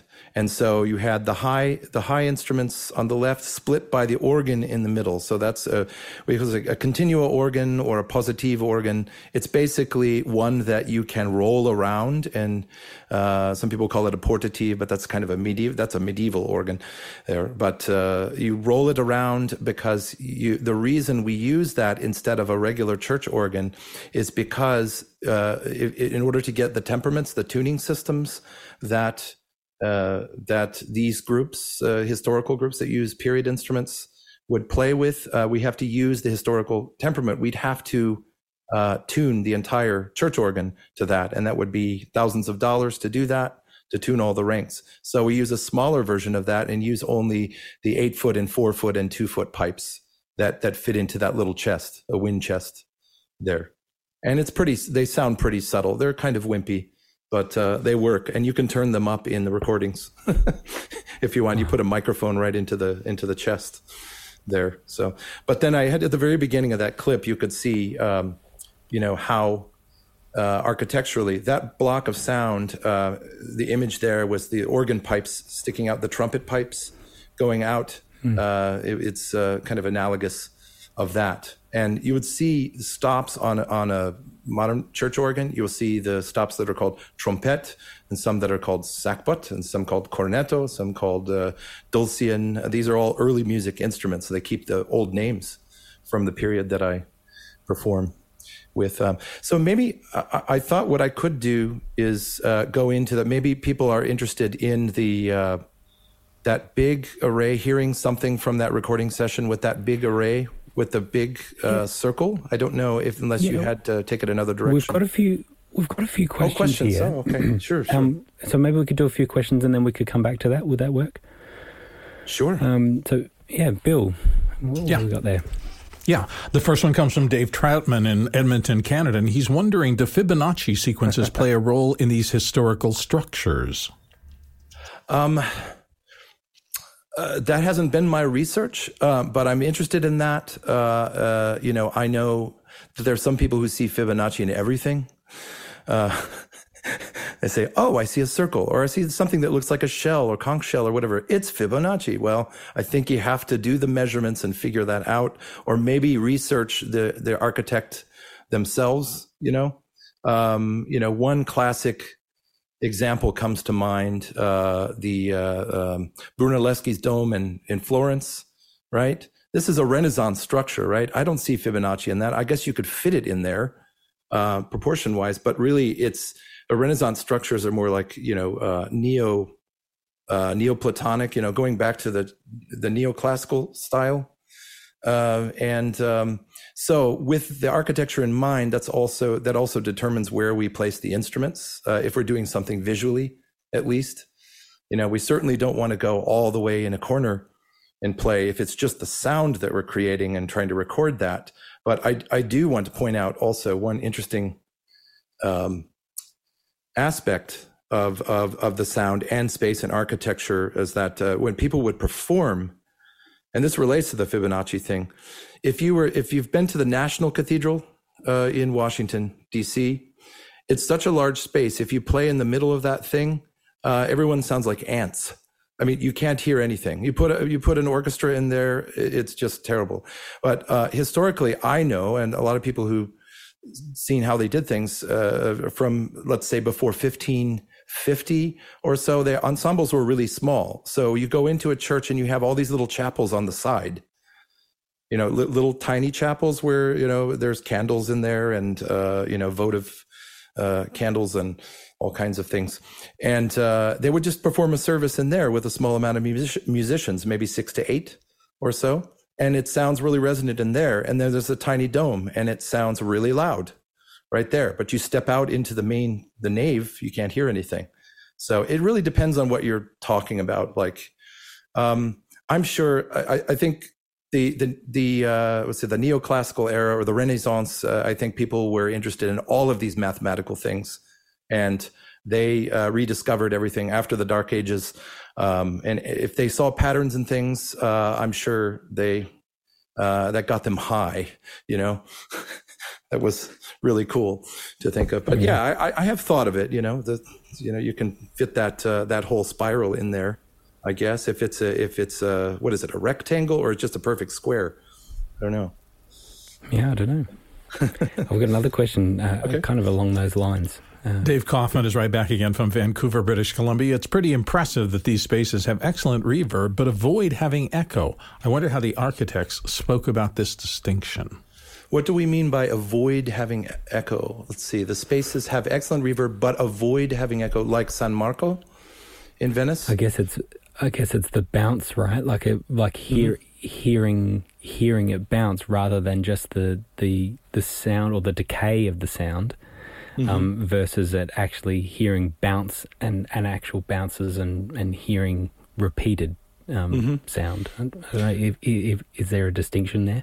Well, I know that every architect is different, and some have a musical mind and some don't, and some have somewhere in between, or if they had a musician or sound engineer in modern times, if they do a neo-Gothic cathedral that's made, in the 20th century, an acoustician could say how that would all work.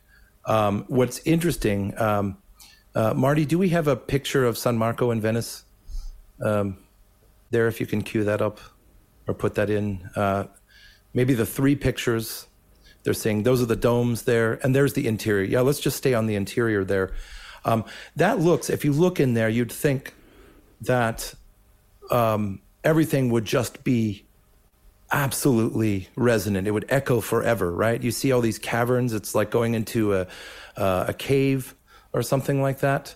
But what's interesting is the architects or whoever made the decision to put the mosaics on all the surfaces. These are like glass mosaics. These are medieval mosaics there. And they just break up. They just chip away at the bank, the banking and everything. And so I went in there and I've clapped in that place and in different areas of San Marco. And this is where all this Venetian music by Giovanni Gabrieli was written for this particular space. In the early times of music that was polychoral, they're performing in the different domes and everything. And I think that it is, one of the musicologists that I talked to one time said that the mosaics were there intentionally to break up that sound, to just provide less echo and to provide more clarity so that everyone can hear each other. Because if you've got, say, 8 choirs of instruments and voices and the organist in the very center of the whole place, and they're looking up, you'd imagine one choir on one end of the basilica and another one on the other end of the basilica, and they're playing at the same time, right? So light travels way faster than sound, right? So they have to trust their eyes rather than their ears. But I understand that people, I've never performed in San Marco, but people say it's not as hard as it looks because there's clarity in there. It's easy to hear the other choir over there without hearing their echo only. So I performed in the Basilica of the Shrine of the Immaculate Conception at Catholic University in Washington, D.C., and it just goes and goes and goes and goes, and you don't know what's what. You don't know what, and you have to rely on a conductor or moderator to see their beat. Trust your eyes and not your ears. It's crazy sometimes if you have up to a 6-second reverb. How much you were talking about music that was specifically written for a room. How much does that then translate to another space? Obviously, that would have happened quite a lot, but this was written and to be performed and played within this space specifically, and it doesn't necessarily translate. Well, I did mention before is that it's up to the performer, or the modern performer at least, to take these original pieces and see where these blocks of sound, how they line up, and experiment, and figure out our tempo. If you're going to do, I don't know, a double choir piece by Palestrina, which is just purely choral, it's a lot of swimming sound, a lot of beautiful major chord sounding harmonies, and they don't sound like they ever hit the ground, ever. So if you want that effect, if the priest says, "Oh, this is what I want," the clergy is like, "This is the sound of heaven. This is the actual sound of heaven," then maybe that effect would be intended, right? I find Palestrina personally a little dull because it's too pretty all the time. So you need a little dissonance for spice to put in, and that's why Gabrieli is great because he puts in these crunchy chords and everything, and you have to have clarity for that. So if I'm doing Gabrieli in a large space, I'm going to take the tempo down much slower in a large space like the First Presbyterian in Washington D.C., so that people can hear all the parts, all the starts and stops, or the moments, points of arrival, the big tooties, which is when everyone's together. And so it's interesting and can be nerve-wracking if you don't have a lot of experience doing it. I learned over 30 years of doing it the hard way. Right, making a mess. Another question? Bill, another question? Yeah, this one's actually mine from San Diego here. With the tragedy of Notre Dame burning, can you hazard a guess as to how much preservation of the traditional sound of the space might be possible when they have to rebuild using modern materials? From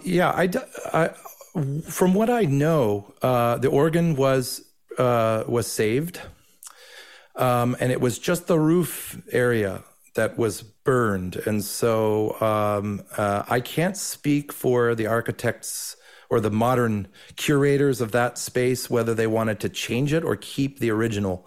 I don't know. My guess would be that the world, whoever's invested into that and that lovely place, would want to keep as much of the original as possible. It goes back to, it's 1,000 years old, that place. I mean, there's music that was written for it just before 1200. Leonin and Peretin, there's the Magnus Liber Organi, it's called. There's this great book of organum, and the polyphonic music of that time was written for that space. And there are just so many sacred cows there. But there's a lot of stone, right? So, the wood's going to burn. The rafters are going to burn. Those went quickly. But yeah, I don't know what they tried to preserve then. I hope I answered that. The stone just went black. It went black. Well, you did. I was actually interested in, I'm sure there was a conversation about whether to improve or whether to preserve. And I'm just interested, which direction would you push them were you to consult on something like that? Well, I have an early music bias, so I would preserve it. Makes sense. Thanks. But I love modern architecture too, I live in the modern world. So Bill, we've got a great question about moisture. Can you tell us how much? So Roscoe Jones of Madison, Indiana is out there. Does the ambient moisture affect the sound in a wooden space? Can the weather basically affect the sound of a space? Big time. So particularly if you play string instruments, because I work with string players as well. Now, modern string players, they have steel wound strings they play. Their E string, the top string is just, a really thin piece of steel there. And the lower strings, sometimes you have a gut or synthetic gut material. Like it used to be sheep or cat gut back in the day. And if you are playing on non-compromised historic strings, which we tend to do because we want to create the sounds as close as possible based on what we know to get to the original sound, that also helps with the texture of the music to give clarity. Well, the moisture in the air is going to affect that greatly. And you can go flat or sharp if you're in a really hot environment. Then your brass instrument there is going to, if the air is hot inside, when we blow into it, it also is warm as well. But after we sort of normalize that column of air with our regular breath, it's fine. But the string instruments are greatly effective. So are the organ pipes as well. So any string instrument, they'll have to tune constantly for that. I had an experience, and I wonder if you would confirm whether this is right or not. And that is that in a large cathedral here in Adelaide in South Australia, large cathedral, probably 1,000 seats, 1,200 seats, something like that, long and narrow like they all are. But it was, I had a PA system we needed for this vocal group, and so that's always a challenge, right? When you're trying to work with the sound, but also trying to... What kind of vocal group was it? Was it a modern vocal group? Yeah, it was more like a jazz, sort of a jazz ensemble, but more of an acoustic sound. And so they have, I say, an acoustic sound versus some of the a cappella groups that are a bit more of a poppy sound now and a more processed sound. Anyway, the point was that we're in a very not humid, hot environment, and so the cathedral itself is actually quite cool with inside, but it was towards the end of the day, and there was pockets of moisture and different temperature within the space. And what I found, I mix on an iPad, so I'm able to walk around everywhere. Right. As I walked through these different pockets of temperature and moisture, the pitch was changing for me. Like it was like sounding different as I was stepping through these different pockets. Was that because I was smoking something, or is that an actual thing? That's possible. That you could have been smoking something. No, so you were saying that you were hearing the sound of the singers change as you walked around? Yes. Oh, I'm talking some kind of Doppler effect or something on your ears? Yeah. So I don't know enough of the physics of that to know, but I have experienced if I walk around in a space, there's something off or different, but I've never really thought to analyze it that way in terms of pitch or frequency. And now you've given me something to think about. There we go. It'd be fun to explore because it was such a big space. Yeah. There's almost this different weather system within it. It's like as you walk through this different space. We've got another couple of questions, and then perhaps you can, if you've got. We'll get back to I would love to play. There are two things I want to play before I get to the next question. Just want to make sure before the end of the hour is that large mic array, so you can hear whatever this recording provides for everyone through the Zoom. That the panning effect from the different choirs. That are spaced out. And we also had a virtual project that we did for people from 3 continents during the pandemic. When the pandemic hit, I said, I've got to play something.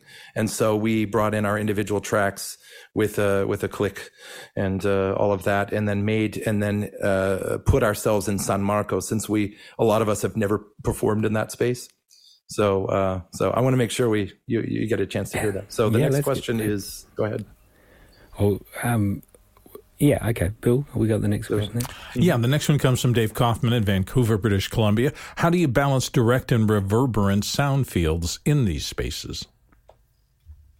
Oh, if I have a combination of those two, meaning? Well, I guess it's like what you were saying before about you were slowing down tempo is one thing that you would do to manage that, right? So that you can get more of a direct sound. You're hearing the instruments starting and stopping and hearing that. Would that be one thing to manage the reverberant sound fields in the space? So I'm balancing, let's see, the direct and reverberant. I'm assuming by direct they mean the sound that is just not banking against the wall, right? That's just coming straight to me. That probably would be the people who are right in front of me. So that would be the continual group, like the organ. If those organ pipes are close, sometimes the console will be next to me, and then the pipes are at the other end of the church. If it's all, so that's one thing to consider. But for direct would probably be some maybe a strummed instrument or a plucked instrument like the theorbo, which is like a long necked lute. That's the crudest way to say that. It's basically you've got the lute. There's a guitar like instrument. Early music folks would not call it that, but then they got the long bass strings that are like sort of looks like a lute from Sgt. Pepper's Lonely Heart Club Band in a psychedelic situation or something. But that's there right in front of me. So I have the continual group provide the bass, and that's the direct sound that I hear.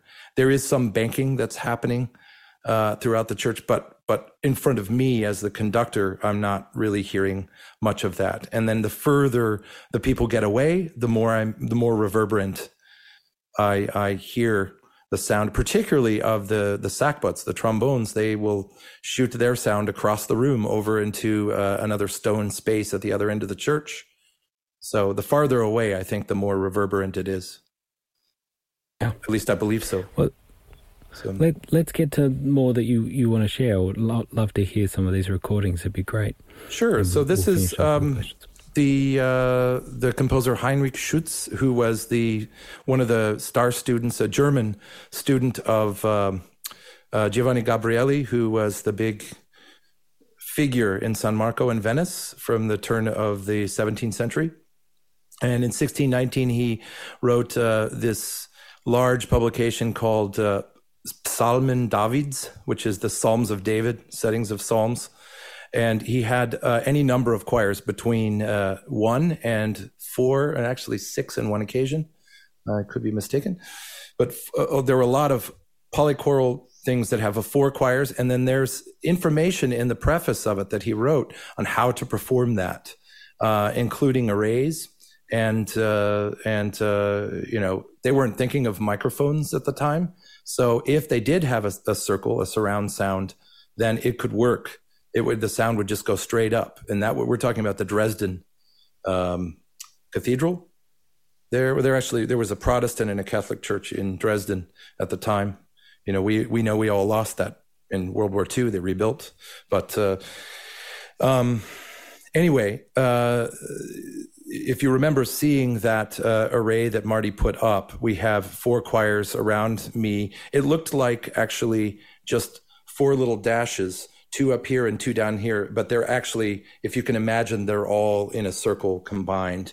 The end of one of the groups starts the beginning of the next and going all around in a circle. And this is the one with the Death Star I was telling me, the mic array, sphere array there, and then each of the choirs were recorded. So you can hear the favoriti, which is the soloists, and then we go back to the tutti, which is all 4 groups together, and see what you can have a listen to it at least. There's some still images to make it interesting in there. So Marty, could you cue that up from the beginning?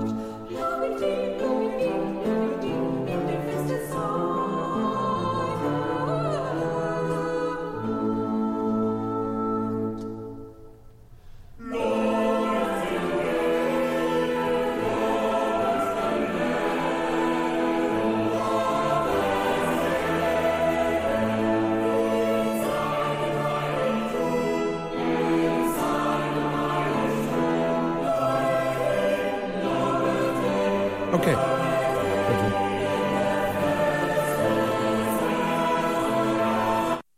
So that should be enough there.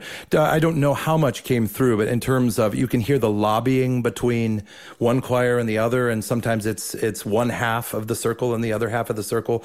What he does is, maybe there's a Fibonacci in there. He makes these patterns.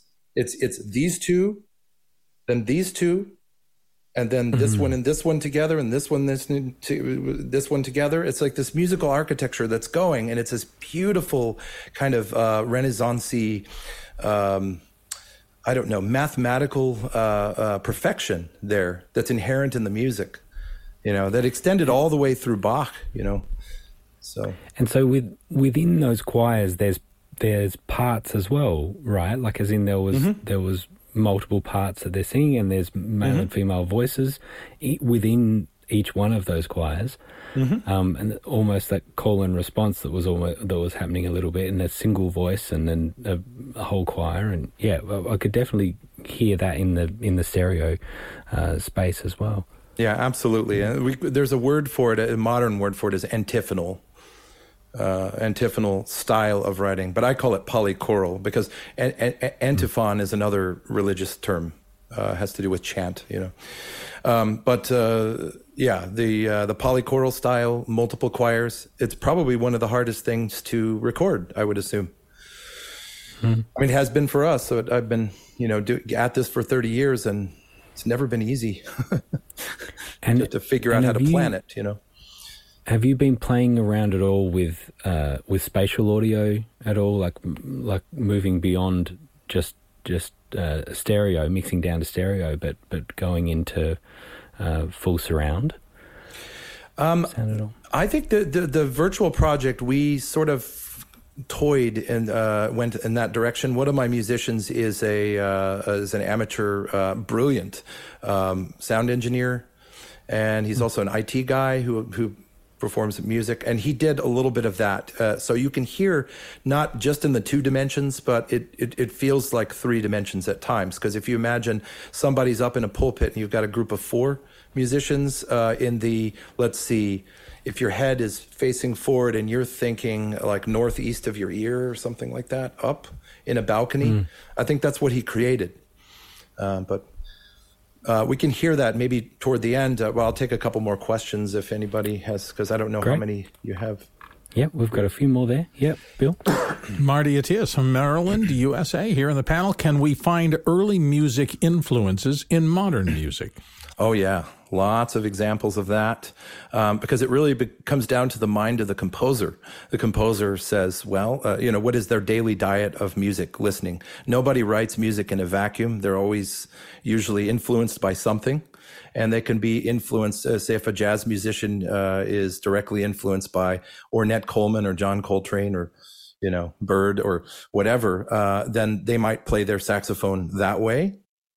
If a church musician has a daily diet of performing a lot of early music, they might incorporate that into their music in a certain way, creating spatial elements. For example, Igor Stravinsky, who died in 71 or 72, forget which year, he wrote a piece in the late 50s called the Canticum Sacrum, and he had heard an ensemble of modern players and voices putting together some Gabrieli in the San Marco in Venice, because he died in Venice, Stravinsky, the Russian composer, and they were just starting to explore that early music in the brass circles, because he wrote great brass music, and they were making modern editions of it, and they said, well, let's incorporate that into my very abstract sonic realm that he was doing. Canticum Sacrum is a great piece. So it's a reference you want to do. But yeah, I would say, Marty, that lots of influences. I know when I write, I'm influenced, but there comes the bias there. Next question. Dave Troutman of Edmonton, Canada. I've seen choir balconies in the back of some spaces, the less ancient ones. Was this an innovation or just a variance of design to elevate the sound? Yeah, they're supposed to be the chancel is. They're supposed to be like angels singing in heaven, and that's the metaphor that in the design they were trying to do that. But not all chancels are up high. Some are down near the altar. It depends on the architect, and it also depends on which sect of religion it is, whether it's Protestant or Catholic. But in general, yes, that was it could be a variance, I guess. So you've seen the choir balconies in less ancient ones. Yeah, I think more common is the ones where the chancel is higher. They sing from the balcony up there. And I like that. You can misbehave up there without people, if you're waiting for your next anthem, you can do whatever you want until that happens. Because no one's watching you. Right. Fair enough. Next question. Roscoe Jones, Madison, Indiana. Please describe the difference for each brass ensemble member of playing in different spaces. Are some preferred by the trumpets and others by the tubas, or is it the blend that matters the most? I think mostly blend, but each of those instruments have a distinct sound.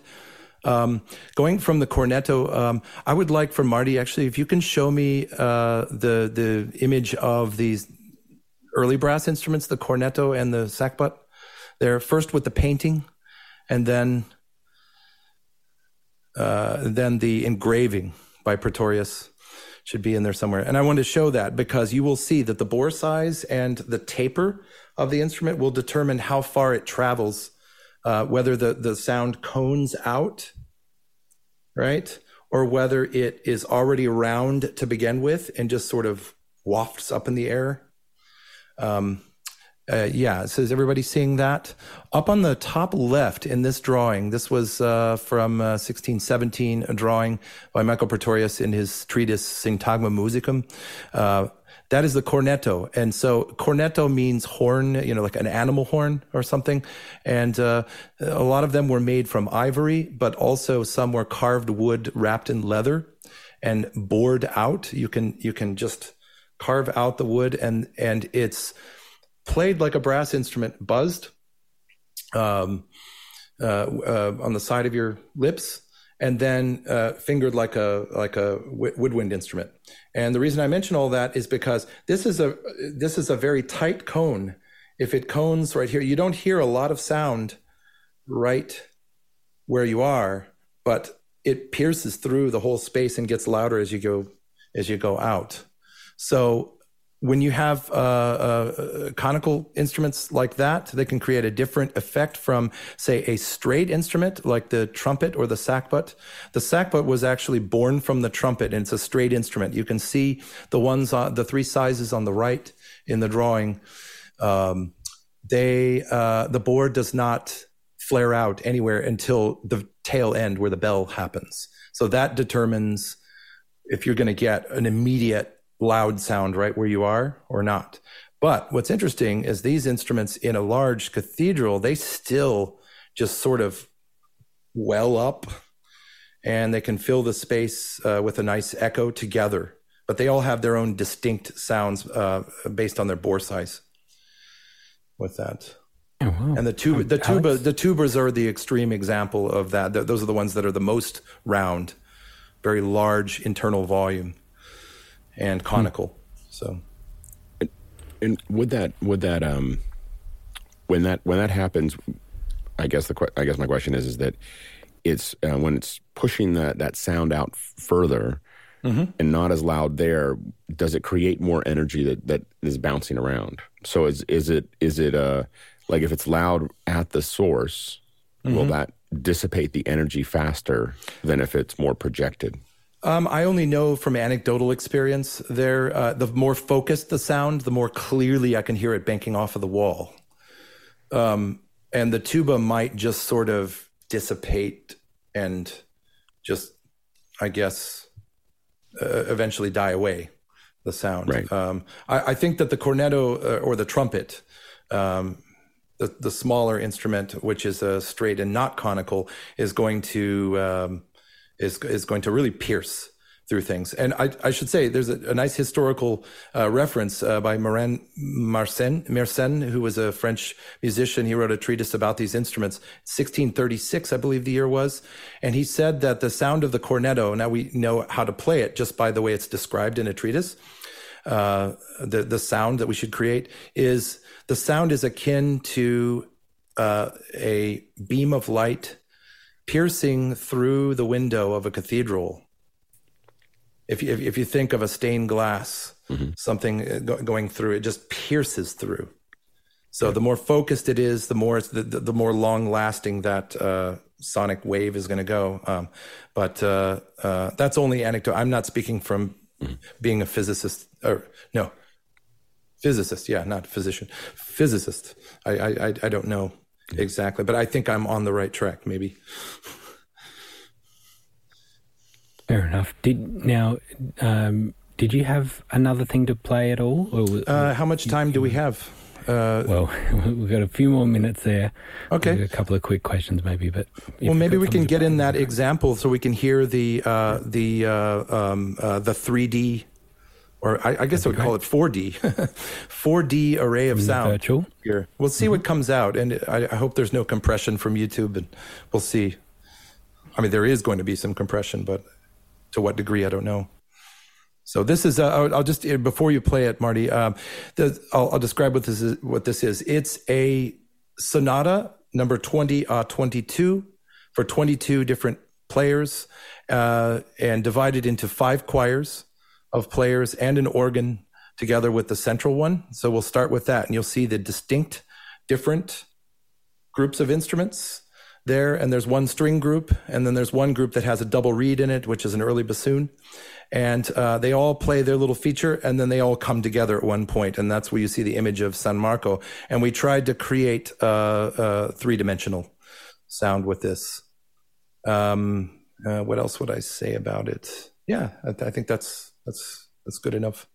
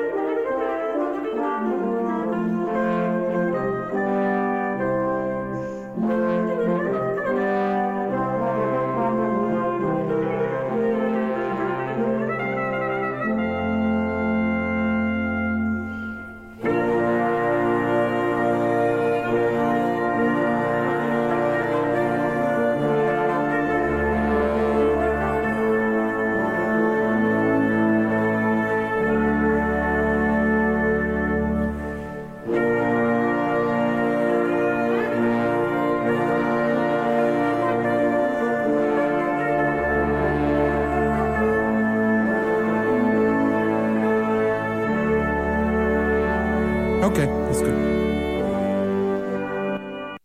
And I cannot forget to credit the engineer for the project. His name is Barry Bocaner. He's the IT guy, brilliant person who plays about 25 different instruments. He's amazing. He's the one who's on the organ there, who he had installed the organ in his house for that recording. This was during the pandemic in, I think, September of 2020, where we were all longing to be together to perform some way. People were trying to do it simultaneously through, well, Zoom obviously doesn't work for simultaneous music performance, but there are other programs and apps that people were using.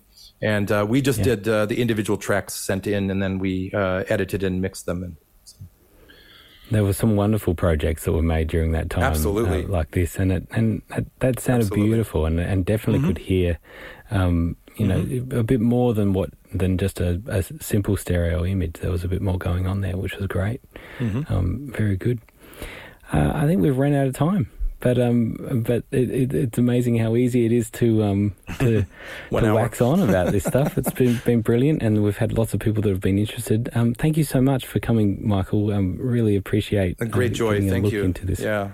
It's been really, really good. Thank you. And so thank you to the panelists and all the people that have worked on behind the scenes that make all this happen every single day. Tomorrow we're going to be talking about sensors, camera sensors, and the next day we'll have OWC, and we'll be talking about some new improvements that they've got, so you can bring along your questions. On the weekend Saturday we're just going to have a general discussion, and Sunday we get a little bit more introspective and we start talking about some things in a deeper level. So you're welcome to come and join us then.